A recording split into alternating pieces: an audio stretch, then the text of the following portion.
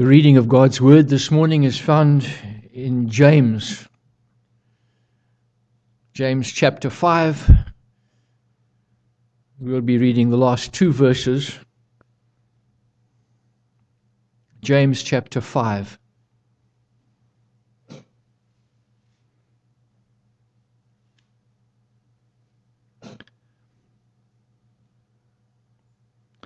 My brothers, if anyone among you wanders from the truth, and someone brings him back, let him know that whoever brings back a sinner from his wandering, will save his soul from death and will cover a multitude of sins. That is God's word. Bible, we're going to be finishing the book of James this morning, and we've spent the past several months examining the tests of faith that James lays down for us in order so that we can discern whether our faith is real or whether our faith is false, whether it lines up with the kind of faith that God calls us to, or whether at the end our faith will be found to be fruitless. Now, at the end, as we normally do, I would like to give an opportunity, about probably a little over halfway through the sermon, 2/3 of the way through the sermon, for people who have been challenged or encouraged or blessed, or if there's been something that has really helped you personally from the book of James, we want to give an opportunity for you to be able to share that. So I will ask Joel in a little while if he could grab the microphone and you can come down to come down to the microphone and just take an opportunity. So it'd be asking if you just really be thinking about that as I preach and as things come to mind, and maybe there's something that you have experienced from God's word that other people need to hear. There's no sin but that which is common to man. And I know when I was in seminary, my pastor talked about not only exegeting the passage of Scripture, but also to exegete the congregation. So to actually consider various people in the congregation and what their personal needs are. And he said that if you can apply really to what the text is, apply that to 4 or 5 or 6 individuals in the church, you're really going to hit on the majority of issues that people face. So maybe there's something that you have learned here that other people need to hear as well. So as we finish up here on the book of James, I think it's really important that we consider these things and consider how we have been blessed by the word, and how we consider what a correct response should be to God's word, because it's really easy to go through a book like James and to draw some wrong conclusions. It's really easy to go through a book by like the book of James and to come away feeling that you need to save yourself. You see, James doesn't explicitly talk about the gospel anywhere in this letter. James is assuming an understanding of the gospel on the part of the recipients of the letter that he's written.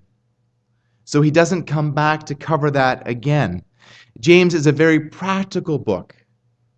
And what he's doing, as I said at the outset, is he is laying down individual tests of whether one's faith is real or whether one's faith is false. It's very similar in that respect to the book of 1 John, which John gives us, laying down tests of salvation. Now, James focuses more on the practical side, whereas as in 1 John, it's more all-encompassing. He lays down as one of the tests of true faith, correct doctrine. And also he lays down the love test. Are you loving God and loving other people? And then there's the obedience test. Are you obeying what God's word says? And that is really where James lands. He's focusing on obedience to God's word.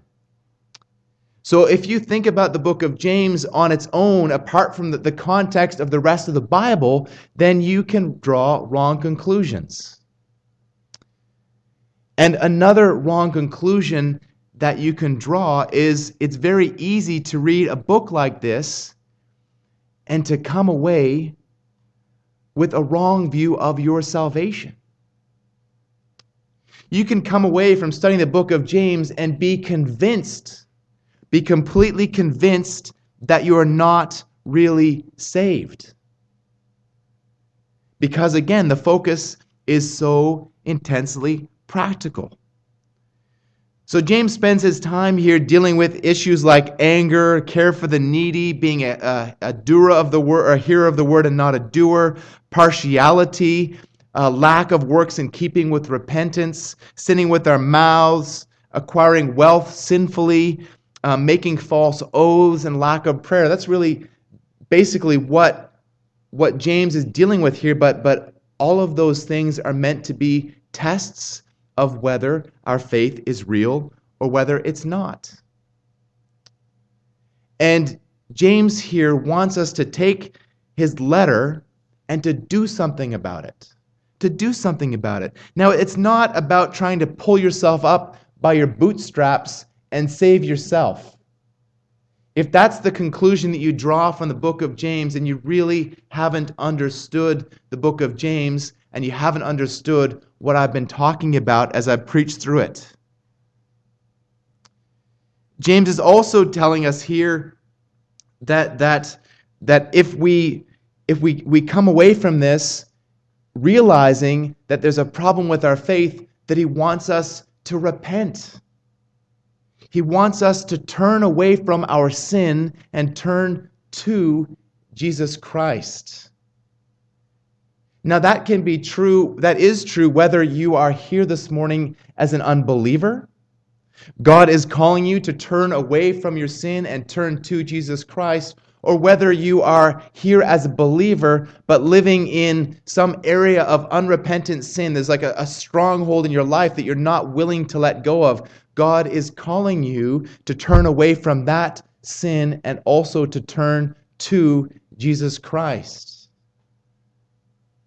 Likewise, if you are here this morning and you are encouraged because you think about these things and know you're not doing them perfectly, but your life is characterized by this, and you're drawing encouragement from that, then God is also calling you to turn to Jesus Christ with a heart of thanksgiving, with a joyful heart that just overflows with what God's grace is doing in your life. So whatever the situation that you are facing, the answer is the same. It's turn to Jesus Christ. Now, as I said a few moments ago, there's going to be people that are going to come away from a book like this, or come away from sermons through the book of James, and they're going to be convinced that they're not saved. Now, there are certain people among us who are more prone to that type of introspection. There's people that just naturally look inwards. Now, there's an element of value in that.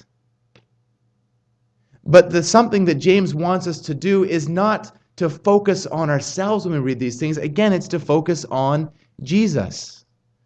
There's really 5 reasons why somebody could think that they are not saved. Well, the first is that they're really not saved. And as disappointing it is when somebody who is really saved thinks that they're not, it's far, far, far more dangerous to think that you really are saved when you're not. Your salvation does not depend on your assurance of salvation. Your salvation depends on Jesus Christ. So maybe as you see these things, you draw the correct conclusion that you're not saved.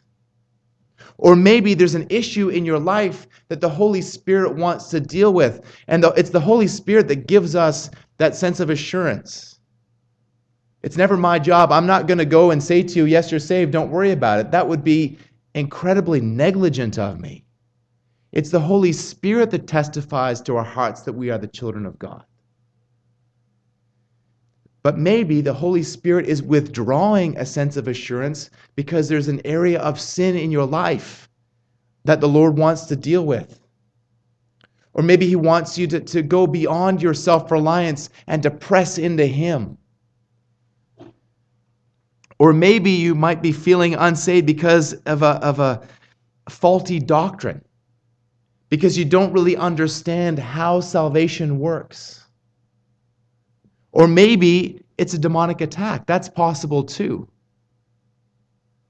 Or maybe it's also because in some people, and particularly those who are prone to that type of morbid introspection, they enjoy a pity party. There's something about it that the flesh enjoys, beating oneself up.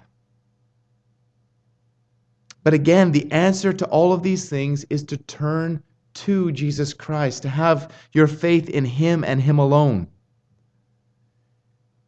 So being aware of these things, it causes me to come back and to preach the gospel week in, week out. Because we never outgrow our need for the gospel.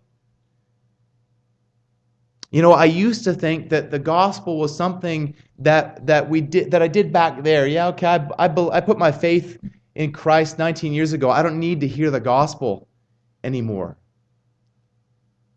But I need the gospel every bit as much today as I did 19 years ago. I still need God's grace. I still need to be reminded of God's love for me.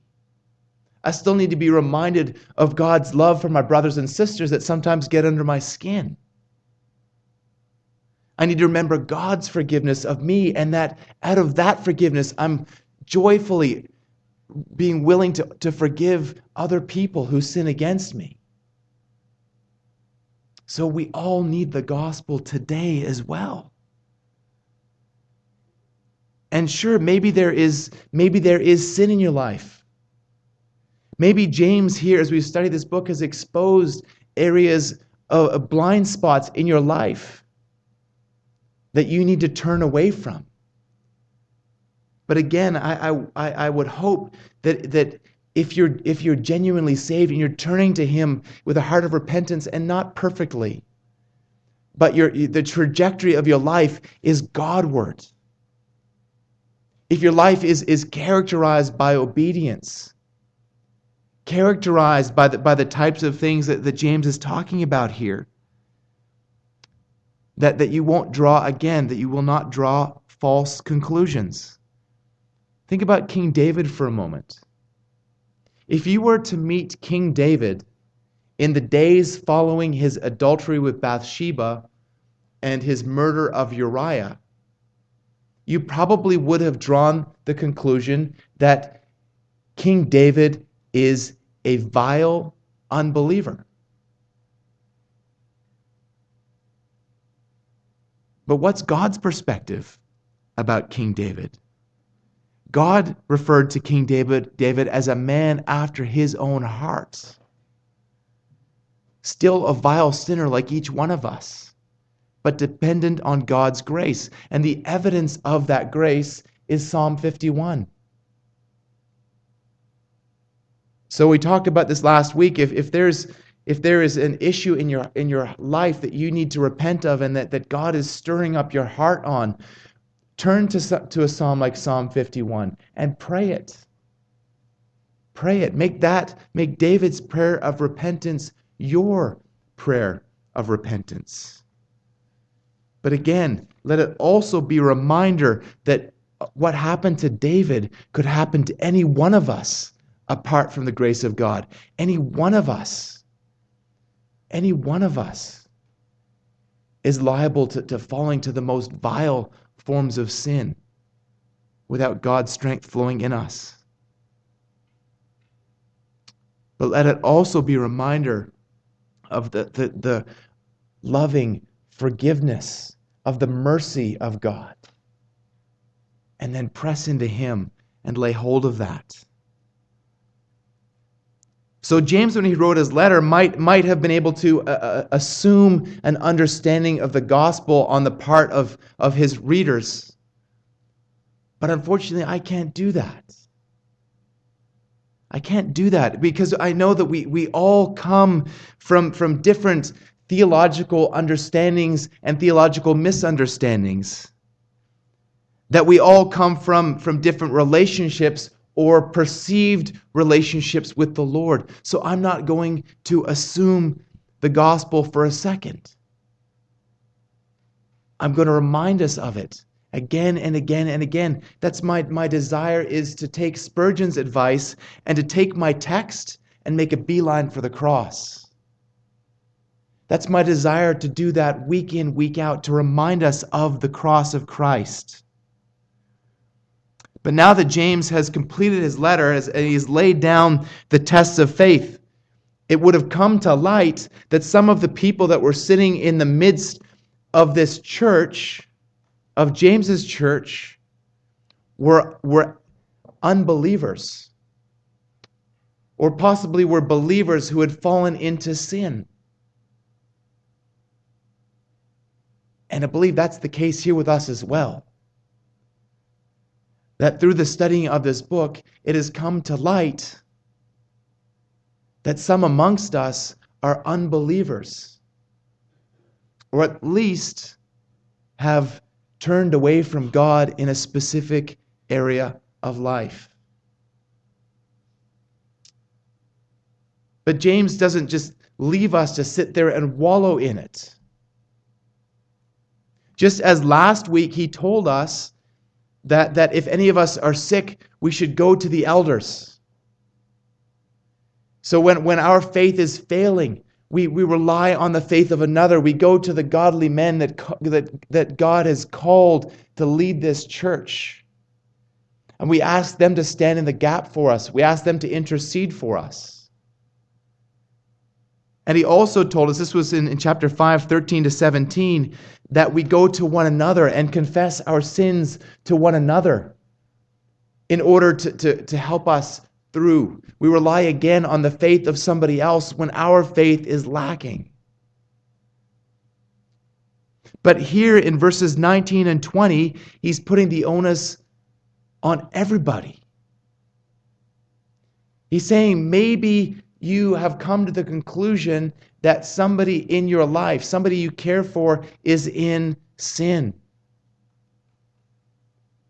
And the something that he is calling you to do is to go after them, to win them back.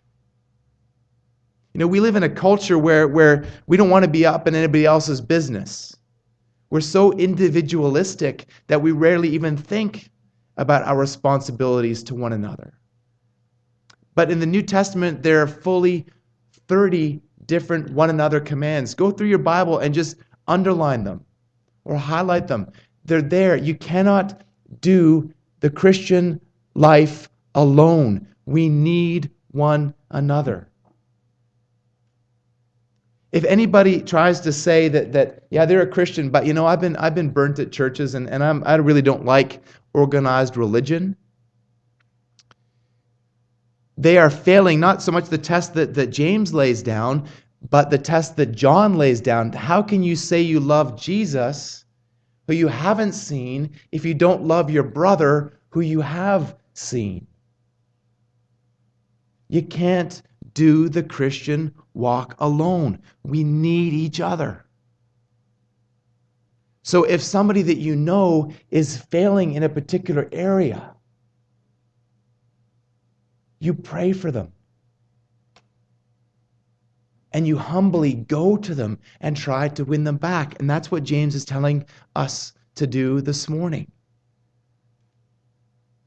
If you are aware of somebody else who's in sin, there are two people you should go to. First, you should go to God. Then you should go to them.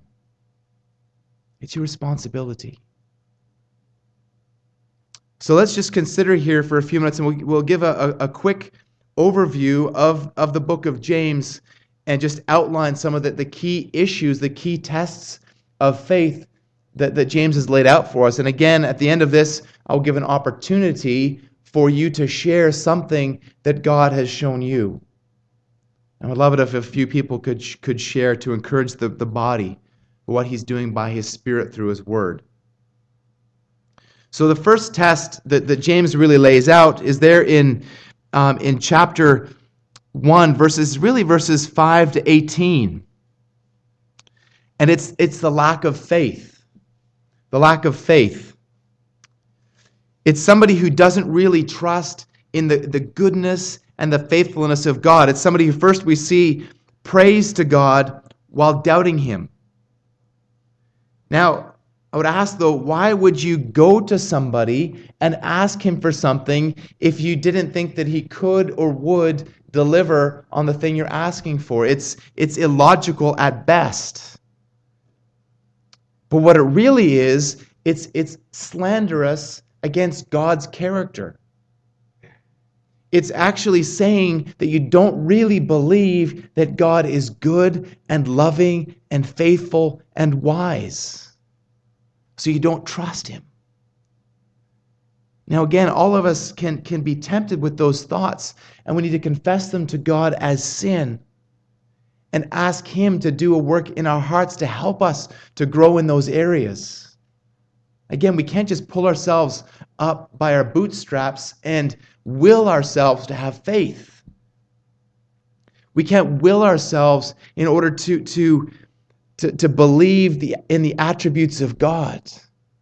Now, starting next week, I'm going to be going through a series through the summer on the attributes of God. One of the key things that you can do in these times is to meditate on who God is.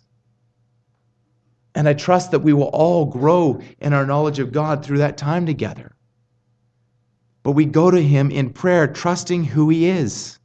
Trusting, as it says there in verse 17, that every good gift comes from him. He is the Father of lights, with whom there is no variation or shadow due to change. God never changes. He is more sure than the sun in the sky, than the planets in our solar system. God never changes. And the first thing here that you see in verse 18 is that he brought us forth by the word of truth of his own will. That it was God's will to save his elect. And so we trust in him. Maybe it's somebody who is easily angered. In verse 119, now we're not talking here about an occasional angry outburst, but somebody who often gets angry at the least provocation and doesn't repent. So I want to ask you this morning, what makes you angry? Are you angry about the things that God is angry about? And do you get angry in the way that God gets angry? You know, just this week, I put a post on Facebook about an article that Al Mohler had written dealing with homosexuality and talking about why we believe it's sinful as Christians, as Bible-believing Christians. Well, there's really only one kind of Christian that's a Bible-believing Christian. But I was responded to by a couple of people, and then one of the guys who responded to me is actually the head of the Kelowna Atheists Society. It's the Center for Inquiry in Kelowna, which is just, it's a euphemism for the atheists, so-called atheists and free thinkers of Kelowna. And I've had some interaction with this individual over the last couple of years, and it actually started because I'd written something and he responded really angrily, and I said, "Well, I thought you guys were the free thinkers. This doesn't sound very free thinking here. It doesn't sound like you want to entertain dialogue." And then I had actually partially framed a response to him, and what he asked was, they were really legitimate questions. They were valid questions. And before I had finished framing my response, there was a response from another individual who I know from years ago, and was actually removed from his church as a pastor because of some of his behavior. And he went from 0 to 60 in 3.5 seconds with this atheist, immediately getting angry and in the flesh with him. And then I really didn't feel it was helpful, so I actually deleted his comments, and then he immediately turned on me. And I had seen this behavior before, or heard of the behavior before, but I'd never faced it before. And so, he got very insulting, and so I wrote back to him and said, well, I actually unfriended him on Facebook, which is, I guess, and blocked him, which is, I guess, if you don't know Facebook, that's one of the things that you can do if somebody's is behaving inappropriately. And he said it was censorship and all those things.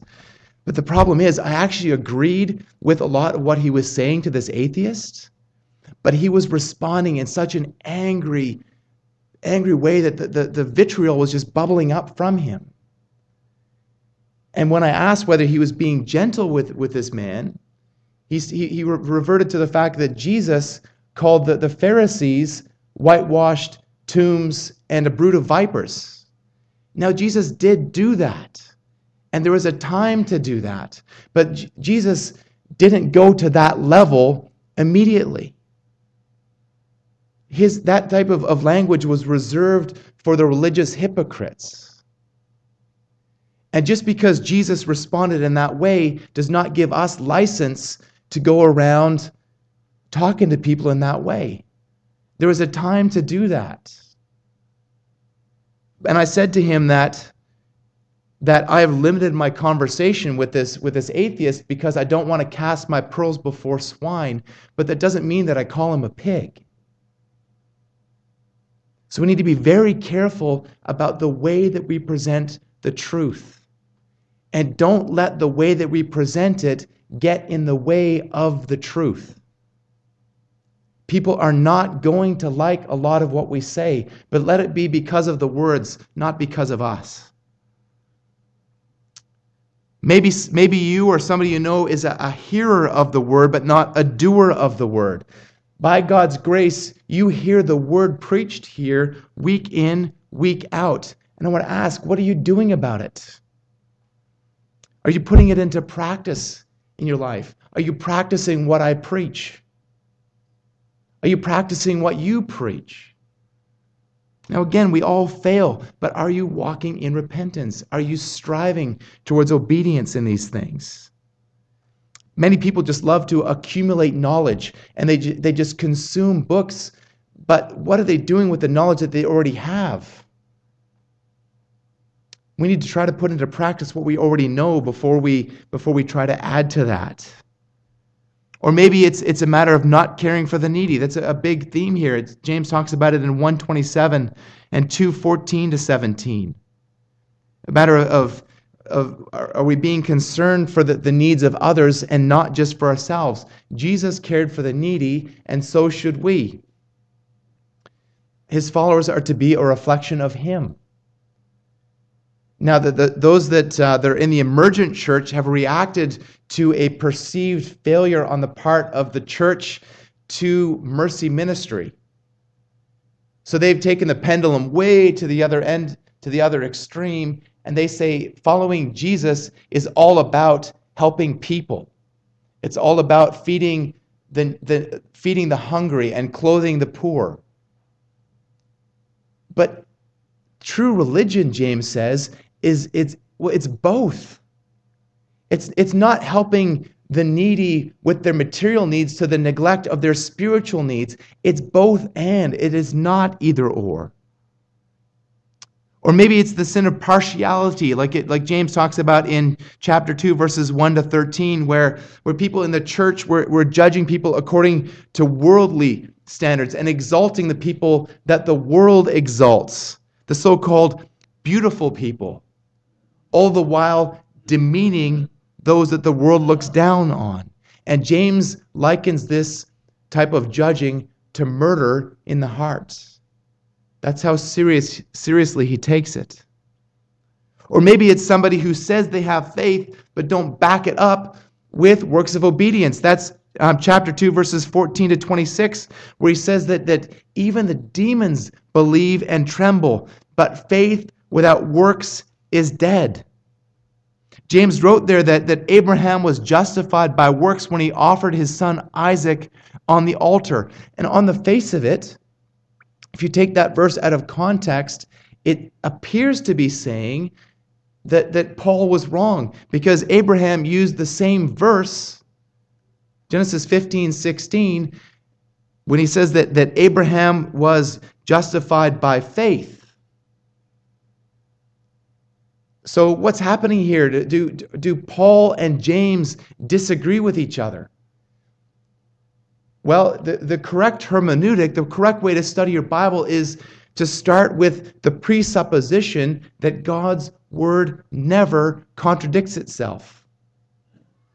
So you can't have James and Paul disagreeing with each other, because they both agree. They're both filled with the same Holy Spirit. They cannot disagree with each other. But when you consider the context, when you consider the authorial intent, you see that they're looking at the same issue from two different sides. It's two sides of the same coin.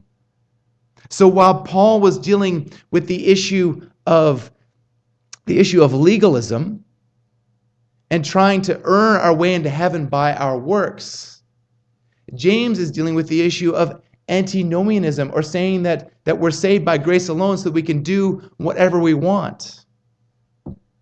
Now, Martin Luther was so troubled by this and his lack of understanding of this, that in his 1522 edition or preface of the New Testament, he considered whether James should even be a part of the canon, and he called James an epistle of straw.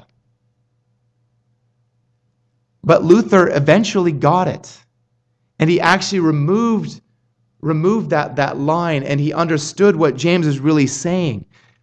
In fact, he balanced James and Paul's perspective and the relationship between works and faith perfectly and succinctly and powerfully with his comment, "We are saved by faith alone, but the faith that saves is never alone." So that incorporates what Paul says. Yes, we are saved by faith alone. But like James says, if we are truly saved, there will be works in keeping with repentance. Again, it's both and. They're both true. So we embrace them both. Or maybe it's somebody who doesn't bridle their tongue, and that's a theme really throughout the book of James, but he focuses mainly on it there in chapter 3, verses 1 to 12, and he talks about how the tongue, although it is a relatively small organ, is a very powerful tool for good or for ill.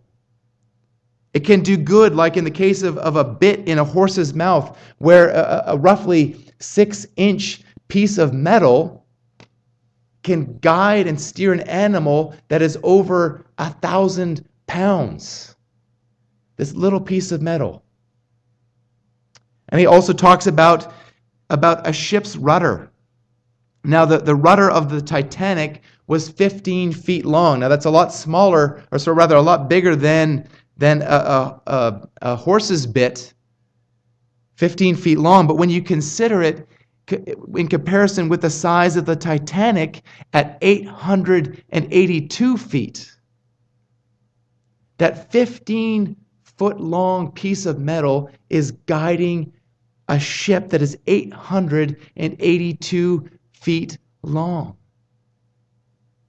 And so the course of our lives is steered by our tongue. And James says that it can also be a powerful tool for evil. He talks about it being a fire, a world of unrighteousness, and is set on fire by hell. Jesus said that out of the abundance of the heart, the mouth speaks. So when we speak, we're really revealing what is going on in our hearts.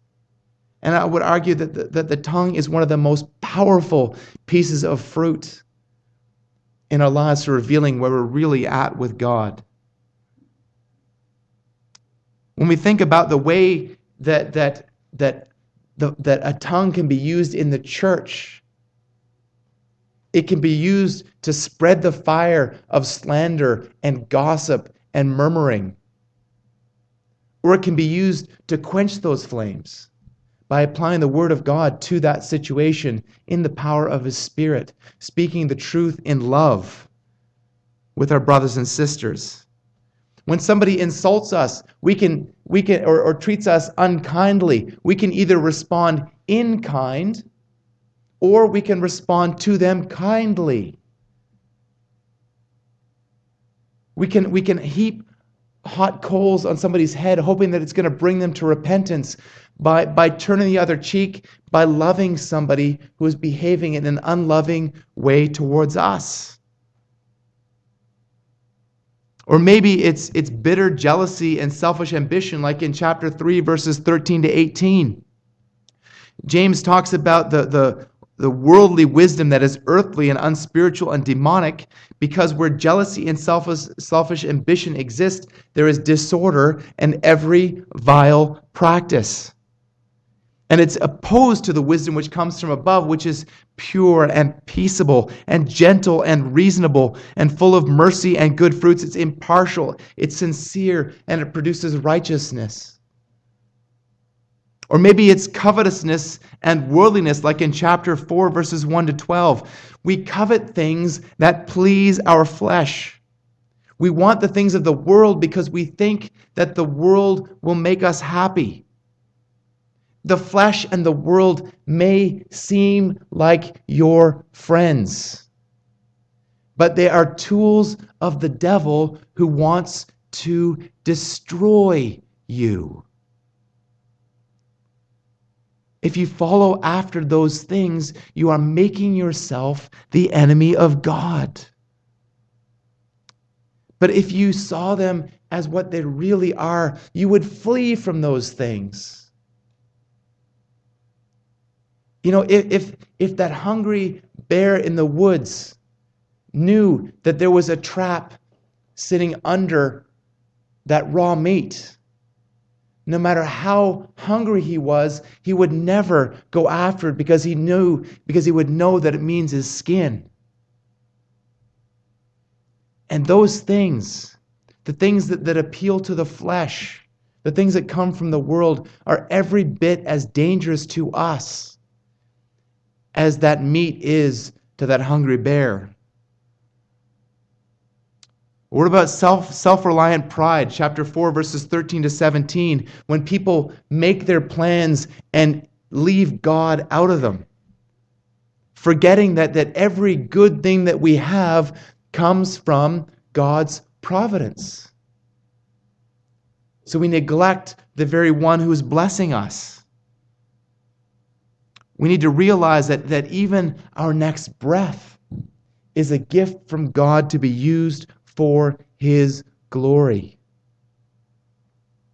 Or maybe sinfully acquired wealth, chapter 5, verses 1 to 6, where the wicked wealthy are getting their money at the expense of the righteous poor. They're condemning them, they're bringing before the courts, and they're even murdering them. All in the name of their sinful wealth.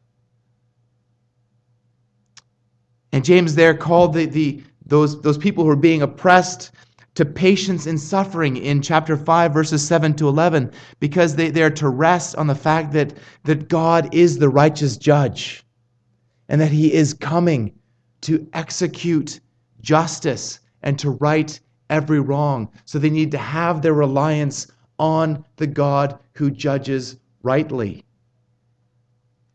Or taking oaths in chapter 5, verse 12. Is your word your bond? Do you have a reputation for following through on a promise? How are you doing in your business, in your church and marriage relationships? Are you avoiding becoming yoked to unbelievers? Are you abiding by the church membership agreement that you have made to support this church prayerfully and financially? Are you making every effort to attend faithfully and to care for each other? And I'll be talking about that in a very practical way in a few minutes. Are you standing by your marriage covenant to love, honor, and cherish till death do you part? And are you repenting when you fail in those things? Are you praying and singing praises to God in the issues of life from chapter 5, verses 13 to 17? Are you turning to God when you're sick? Are you turning to God in repentance from sin? Are you turning to God in prayer? It is the prayer of faith that saves. And just a quick word on this here. The prayer of faith is not a special category of faith, or a special category of prayer. It's not, here's this kind of prayer, and then there's the prayer of faith. There is no such thing as a prayer that is not a prayer of faith. Every prayer is a prayer of faith, if your faith is in the one true God. And so as I said at the outset, if you're lacking in faith in those areas, you can go to the elders, you can go to one another and say, I'm failing. My faith is flagging. I need your help. Would you intercede for me? Would you pray for me? Can I lean on your faith for a little bit while mine is nursed and while my faith grows? Maybe you're in sin and you need that. Maybe you need to turn away from that sin and to put your faith in God afresh. Or maybe you need to do that for a first time. But I trust that as we have gone through these things together, and I'll draw it to a close in a moment with verses 19 and 20, but again, I wanted to give an opportunity for some of us to share what God has done in our hearts through thinking about these things. So let me ask, how has God encouraged you? How has God challenged you? What are you doing to put that into effect, to follow through, to be not just a hearer of the word, but a doer? So I'll ask if Joel can come forward and take a mic.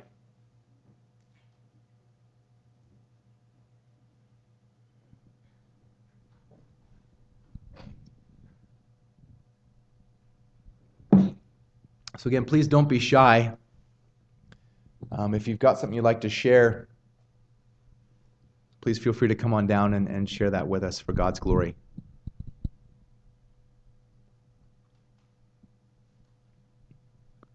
Well, Joel, I know you and I spoke about it earlier, so would you like to kick it off, please? Sure. Well, a couple of the things that have challenged me the most is my attitude during trials, even the small trials that I've gone through in my life, to not slip into just my all-consuming thought, wanting to get out of it, but allowing God to help me to grow through it. And also my prayer life, not just praying when I need something, but praying at all times, giving thanks to God when times are good and when times aren't so good. Okay, thank you, Joel. Anybody else?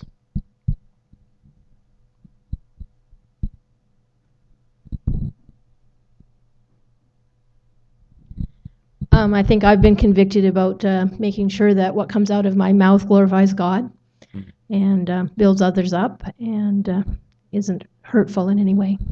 Praise God. Thank you.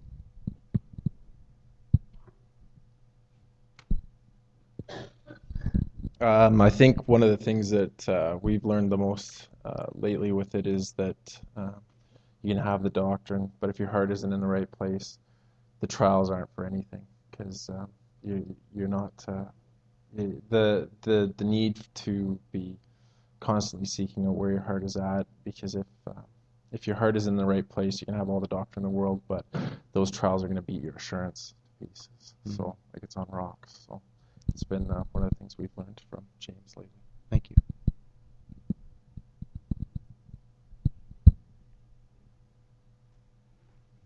That's it.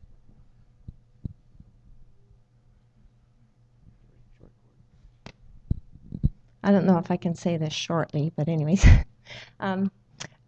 I guess I was convicted yesterday of something, and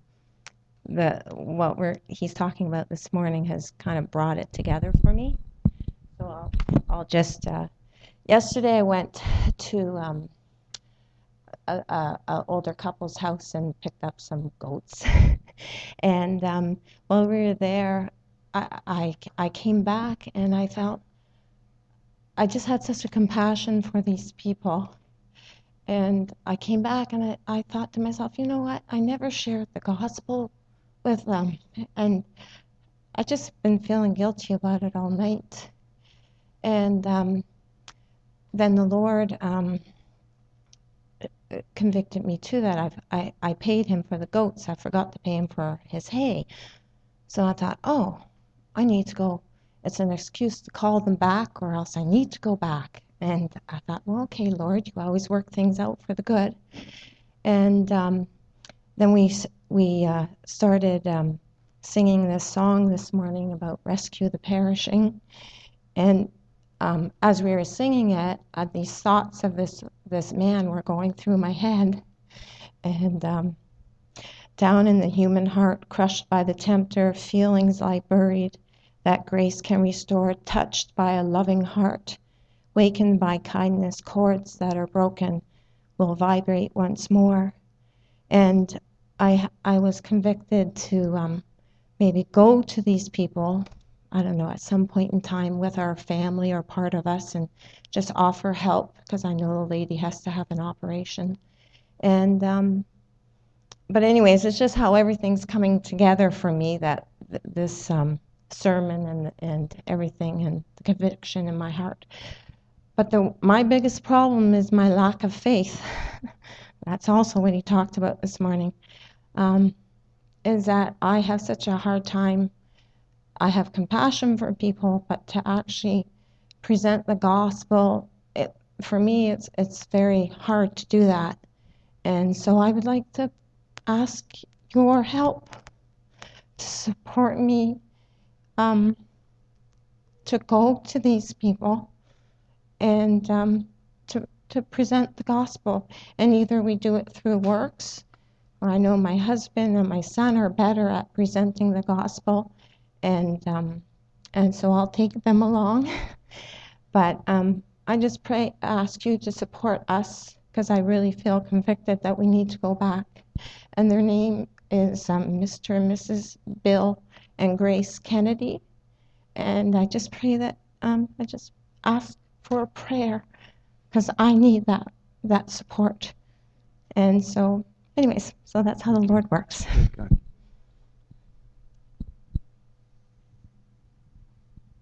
Anybody else?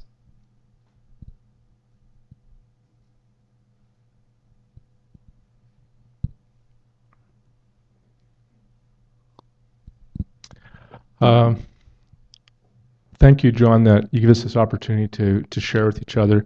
I think that the one thing that struck me in this series in James is dealing with affliction and trials, and it comes into all of our lives. And I think that what makes the difference is if it comes from a perspective of faith or just ourselves. And God gives us that faith to deal with trials and struggles that come to all of us. And it's vitally important that we respond in terms of it's God's sovereign will, first off, and that it is ultimately important how we respond to that, and that sometimes we have to accept those trials and struggles in terms of God is ultimately concerned for our spiritual health first. And it does fly in the face of the prosperity gospel that you talked about, which isn't actually a gospel at all. It's a false gospel, because God is very concerned with the acts of obedience to Him and our love for Him. And so we all go through it, and just wanted to share that with you. Thank you.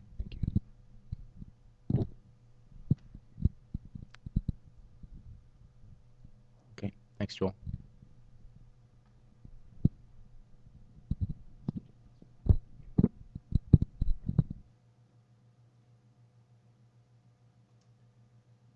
Well, thank you for sharing that, people. That's really encouraging. I trust to all of us.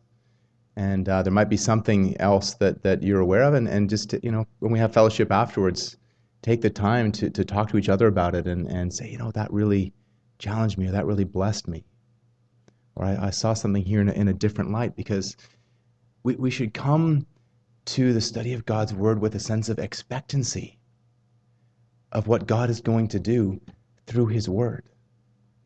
You don't come here to hear me. You come here to hear God's Word. I'm not here to be an entertainer. I'm not going to tap dance for you or put on a clown suit. There's plenty of places you can go to get that. We need God's Word. And we need God's Spirit to apply the things of God's Word to our hearts. So it touches my heart as I hear what God's doing in your hearts. And so just to finish here with finally with a look at verses 19 and 20. And James again is telling us here to do something about it. To do something about it. He says, let me read it for you again. Chapter 5, 19 and 20. My brothers, if anyone among you wanders from the truth and someone brings him back, let him know that whoever brings back a sinner from his wandering will save his soul from death and will cover a multitude of sins. So James here is speaking with the authority of an apostle, and he's telling you to do something about it. Beloved, God Himself is telling you to do something about it. He's telling you that if you're aware of somebody that especially those who are claiming to be followers of Christ, that's James's first concern here. He's saying to go after them, to bring them back, to rescue the perishing. So, we need to face it that as I said at the outset, we live in an individualistic culture. We live in a culture that caters to self. And I think a big part of the problem is we don't even realize how much the culture has rubbed off on us. A fish has no idea what it feels like to be wet, because the fish is immersed in its environment. It knows nothing else. So we need to intentionally set aside the things that the culture tells us and dive deep into God's Word and put off what the world tells us and put on what God's Word tells us about these things. We need community. Hebrews 10, 24 and 25 says, let us consider how to stir up one another to love and good works, not neglecting to meet together, as is the habit of some, but encouraging one another all the more as you see the day drawing near. So we need to help each other to stay on the path. It's one of the means of grace that God gives in order to help us stay saved is the means of grace of fellowship.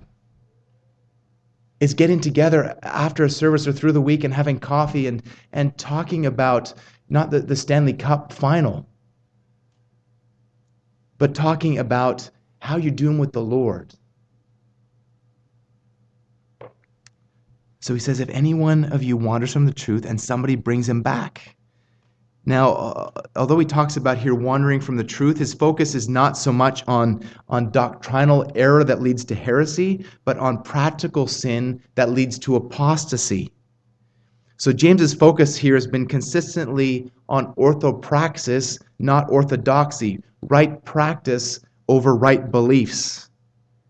But right beliefs will lead to right practice.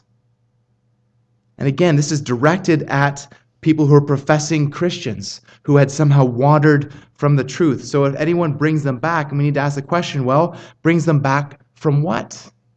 He says in verse 20, let him know that whoever brings him a sinner back from his wandering will save his soul from death and will cover a multitude of sins. So first of all, they're being saved from death.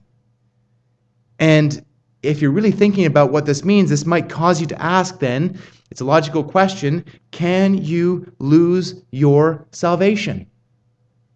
This is it's a huge issue, and it's not one that I really have time to cover exhaustively in the time we have left this morning. But seeing as you've asked, no, you can't lose your salvation. And why not? Because your salvation doesn't depend on you.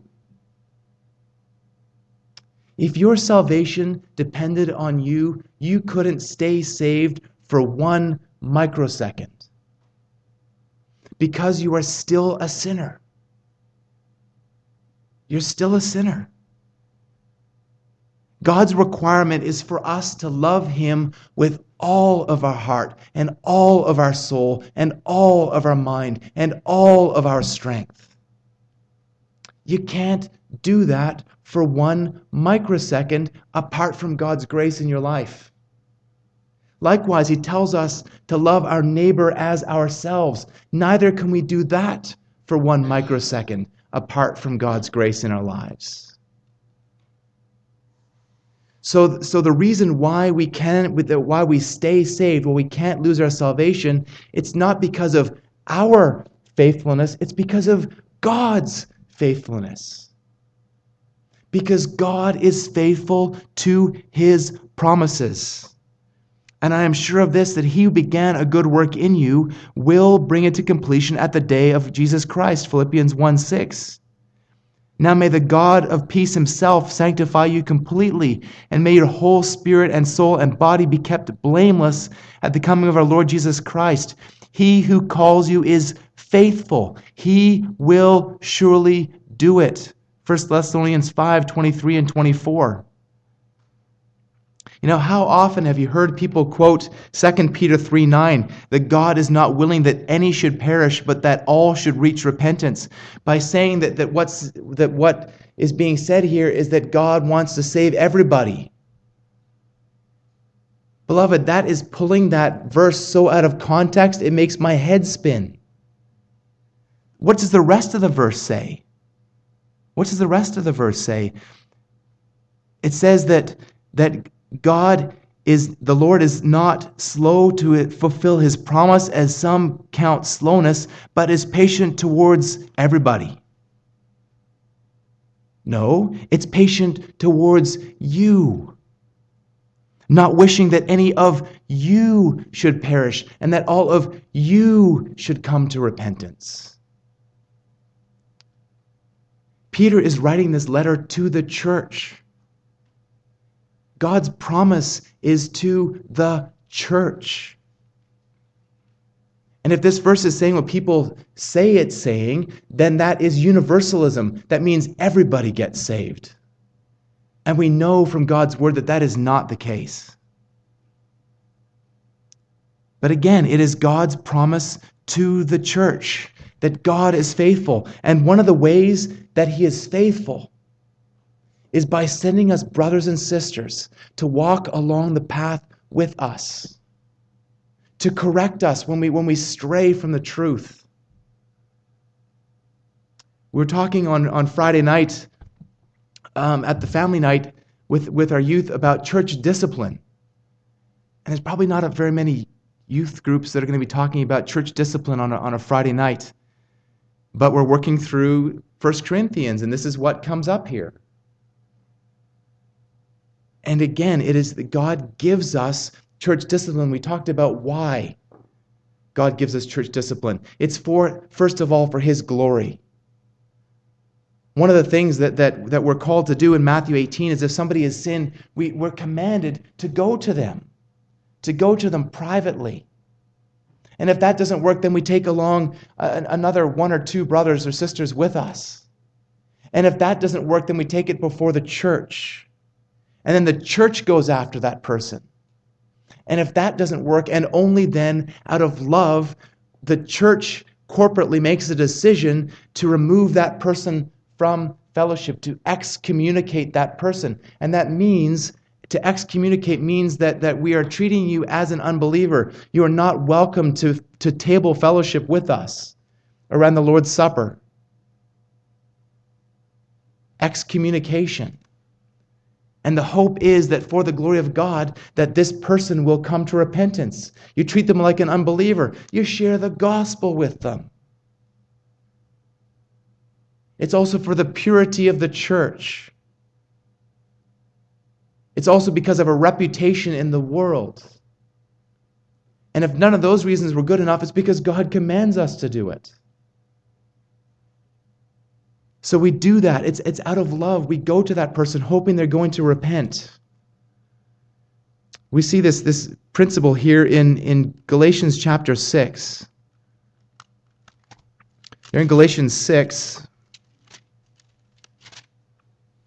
verse 1, brothers, if anyone is caught in any transgression, you who are spiritual should restore him in a spirit of gentleness, keeping watch on yourselves, lest you too be tempted. Bear one another's burdens and so fulfill the law of Christ. What's the law of Christ? Love. Love. So if you love that person, you will go to them. And it's not going to be fun. It's hard. It's hard. But if they repent, you have gained your brother. And God is glorified. And we grow together as a body. That's what James is calling us to do. When we see these things in ourselves, we repent and turn to Jesus. When we see these things in other people, we encourage them to repent and turn to Jesus. It's the loving thing to do. So I'm going to close here in a moment with the doxology and from Jude 24 and 25. And I want you to think about it, because this is really our confidence. This is where our confidence lies. So don't let this just be a rote thing that we do when the service ends. Think about these things. Meditate on these things.